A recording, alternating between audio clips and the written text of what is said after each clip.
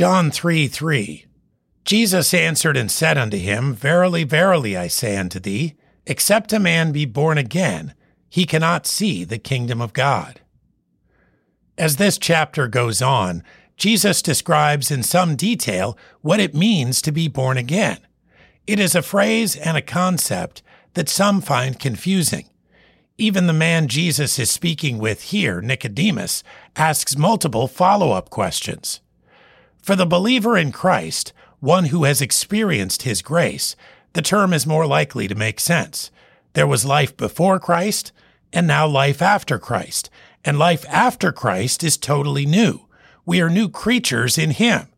The transformation is easily identified as a new birth. But for the man who has yet to discover his need for grace, his need for forgiveness, and ultimately his need for Jesus, this may seem unnecessary.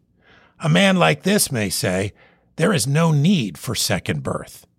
But what Jesus says here is true. Eternal life in heaven with Him is only for the born again. Turn from sin and fully embrace Him. You must be born again. John 3:3.